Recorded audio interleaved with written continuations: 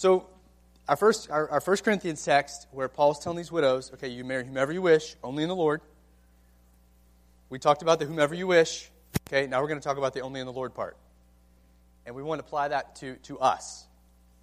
We want to make sure that we are in the Lord.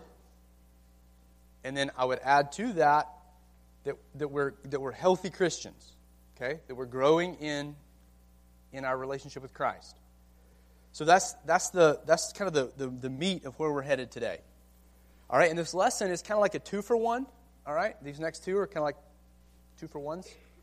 Meaning, it's for you to apply to your own life first and be thinking through these things, but then it's also the grid that you can use to evaluate people that you may or may